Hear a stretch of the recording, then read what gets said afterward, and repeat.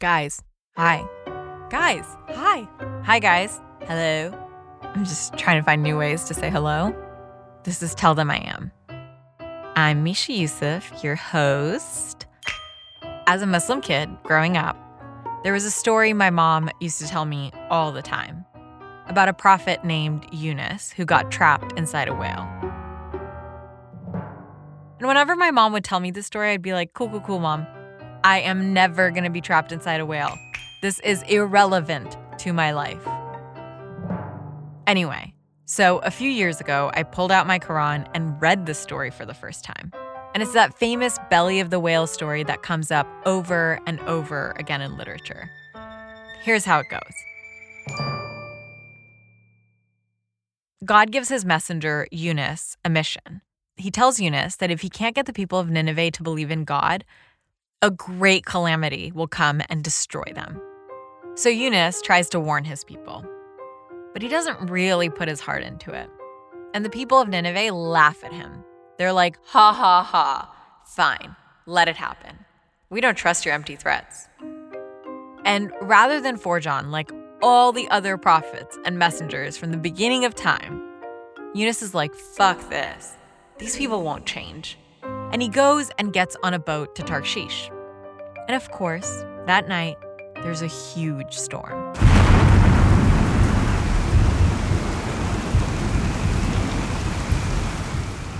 The boat Yunus is on starts sinking. Everyone on the boat starts to throw stuff overboard. But it's not enough. The boat keeps sinking. And the captain's like, fuck, guys, I'm gonna have to throw a person overboard. It's the only way we will lessen the weight enough to not sink. So they do what any logical group of people would do when their boat is sinking. They write their names on a piece of paper and put them in a hat.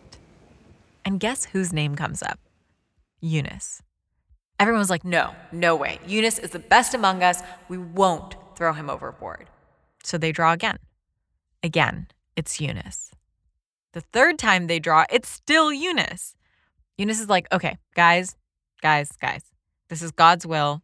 It's fine. He walks outside, steps on the edge of the boat. He looks down at the wild, stormy waters. He's like, well, at least I don't have to deal with my problems anymore. And jumps in. You'd think we'd had enough drama with that, but no. Yunus doesn't just fall into the ocean and die. A giant whale comes out of nowhere and swallows him.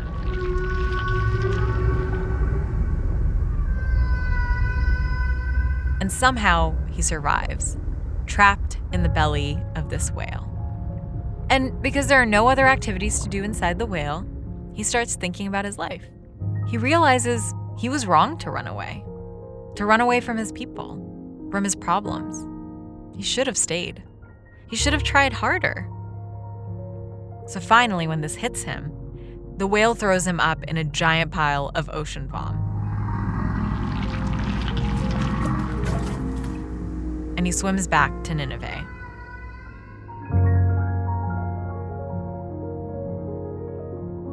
And he sees that his people, like him, have had a change of heart.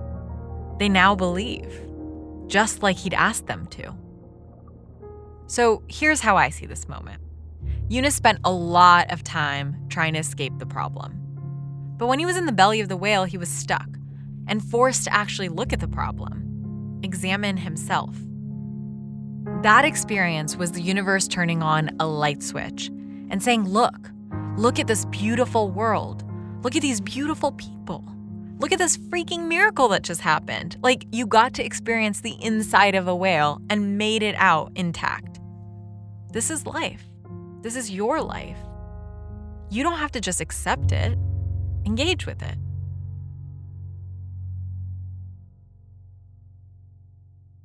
My name is Latif Nasser. I am best known for being a nerd who co-hosts the podcast Radio Lab and who hosts a science documentary series on Netflix called Connected. The first high school I went to was sort of down the street from my house. I grew up outside Toronto.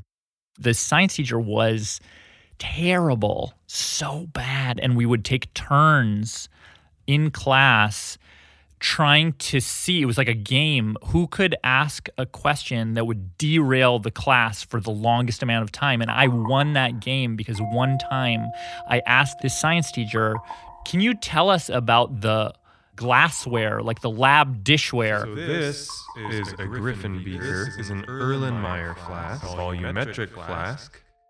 There was like one cabinet and he went through the whole cabinet. Graduated cylinder. And I was like, oh, okay, he's done, like halfway through class. And then he opened a whole nother cabinet. These are boiling tubes. These are pipettes. This is a pear-shaped flask. And I was like, oh yeah, now I know this is gonna derail the whole class. But it was sort of that feeling of like, I don't know what you're talking about. I don't care what you're talking about. Like this could not be more boring. It feels like you show up on the first day and you sit in your desk and your teacher hands you a textbook. And it's like, here's a bunch of facts about the boiling point of whatever. Here, you just need to know it because you need to know. And it just felt so arbitrary and kind of like, who cares? What is this? And it's like, it also felt like just dead. Like it's all done. Like science is done. Like it's figured out. And I just have to learn it. So Latif believes this, that science is dead and boring for a while, until he wins this scholarship, totally unexpectedly, for a new school. And the school turns out to be like the Hogwarts for marine biology. The school is kind of it's sort of magic. It's this little tiny school on Vancouver Island, so on the Pacific Ocean. It's like right on the Pacific Ocean. There was a floating building. So we had our science class in this floating building. So literally our science class was on the Pacific Ocean, and it would rise and fall, the building, with the tide. Since the school is so close to the ocean, exploring the coast and the water is part of the curriculum.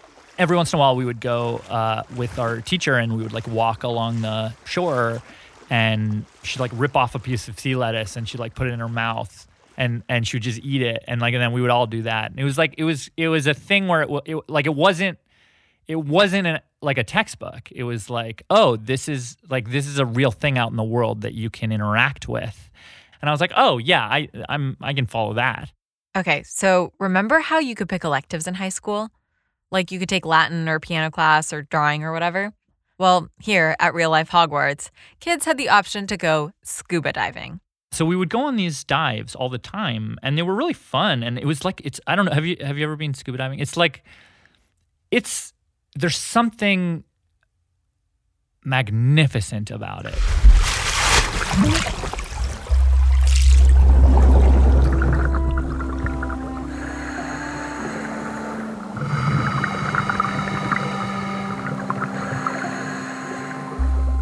So you go down and down and down and down and down. And the first time it's petrifying. The first rule of scuba diving is like, keep breathing. And the reason that such a stupid rule exists is because when you're down there, it's such an alternate reality that that's not a given. So you go down, and this is the Pacific Ocean, so it's really cold, but what the cold means is that there's actually like a lot of stuff alive down there, and there's like a lot of interesting stuff that's living. And so you go down, down, down, down, down, and it starts to get darker and darker and darker and darker and darker and darker. And you go around and you'd be in partners, and they teach you, like, there were all kinds of different, there was like sign language, like, and it was fun because, like, you know, you'd be with your buddies. Like I remember in particular, I had a friend of mine from Japan, Yuki, and we would dive together, and then we would come up with our own hand gestures underwater. Like we would say fucking, so we would middle finger fucking, and then brr, like cold, because it was fucking cold. It was really cold. But anyway, like you're just seeing these sea creatures sort of just going about their business, like, and yeah, it was sort of amazing. It's just like it sort of is decentering in a way. You're like, oh, this whole world exists that like I'm not involved in. It's not thinking about me. Has nothing to do with me. It just is existing here. There's kind of something nice about that. My science teacher, whose name is Laura, Laura would join us on the boat and go out on dives with us. And there's one time in particular that is so memorable for me. So we did the dive, and I remember like we went down.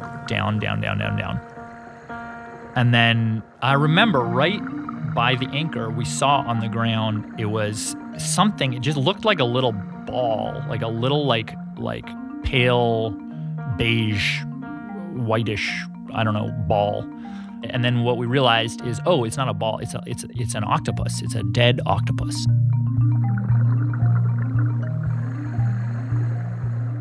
We're like, oh, okay, cool. Like, let's go. What a weird thing. And then we just kept going on the rest of the dive.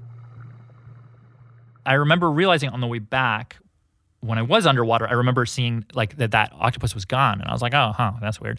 And we went back up. And then it turned out that Laura, who had been on that dive with us, she had also seen that octopus, and she bagged it and she brought it up. And then so we got back onto the boat, and it's not a big boat, but there's like a big kind of like a little table-y type thing in the middle.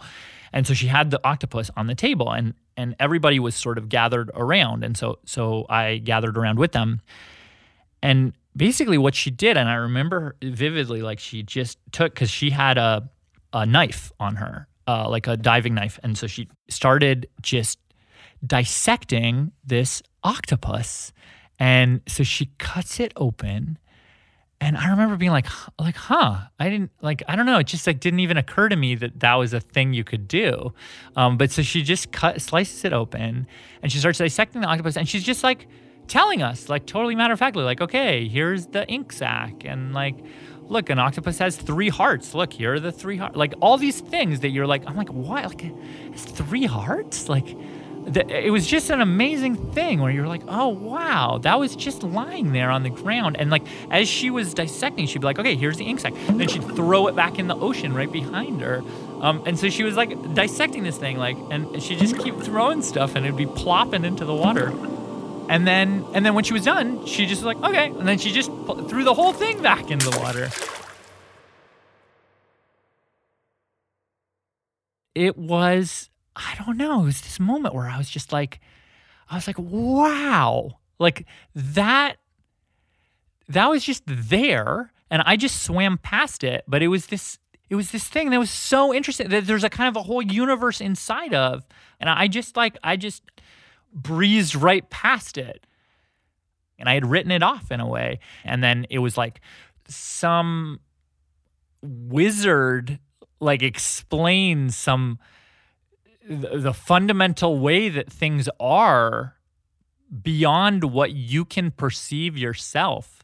It was just this moment where I was like, wow, I can't believe I get to see this. Like, this is, I don't know. I don't know who gets to see this, but I didn't think I was the kind of person who would get to see this or who would want to see this or anything. But like, all of a sudden, this is, like,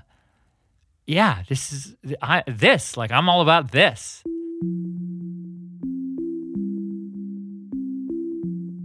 It sort of woke me up to, okay, science is interesting, and science is like worthwhile, and science is not just that textbook stack of facts, stack of answers to questions you didn't even ask. Science is like people just like you who are looking at the world around, not them, around us, and trying to figure it out, and they're still trying. It's like, it's not about the answer belongs to them. It's about the question belongs to all of us.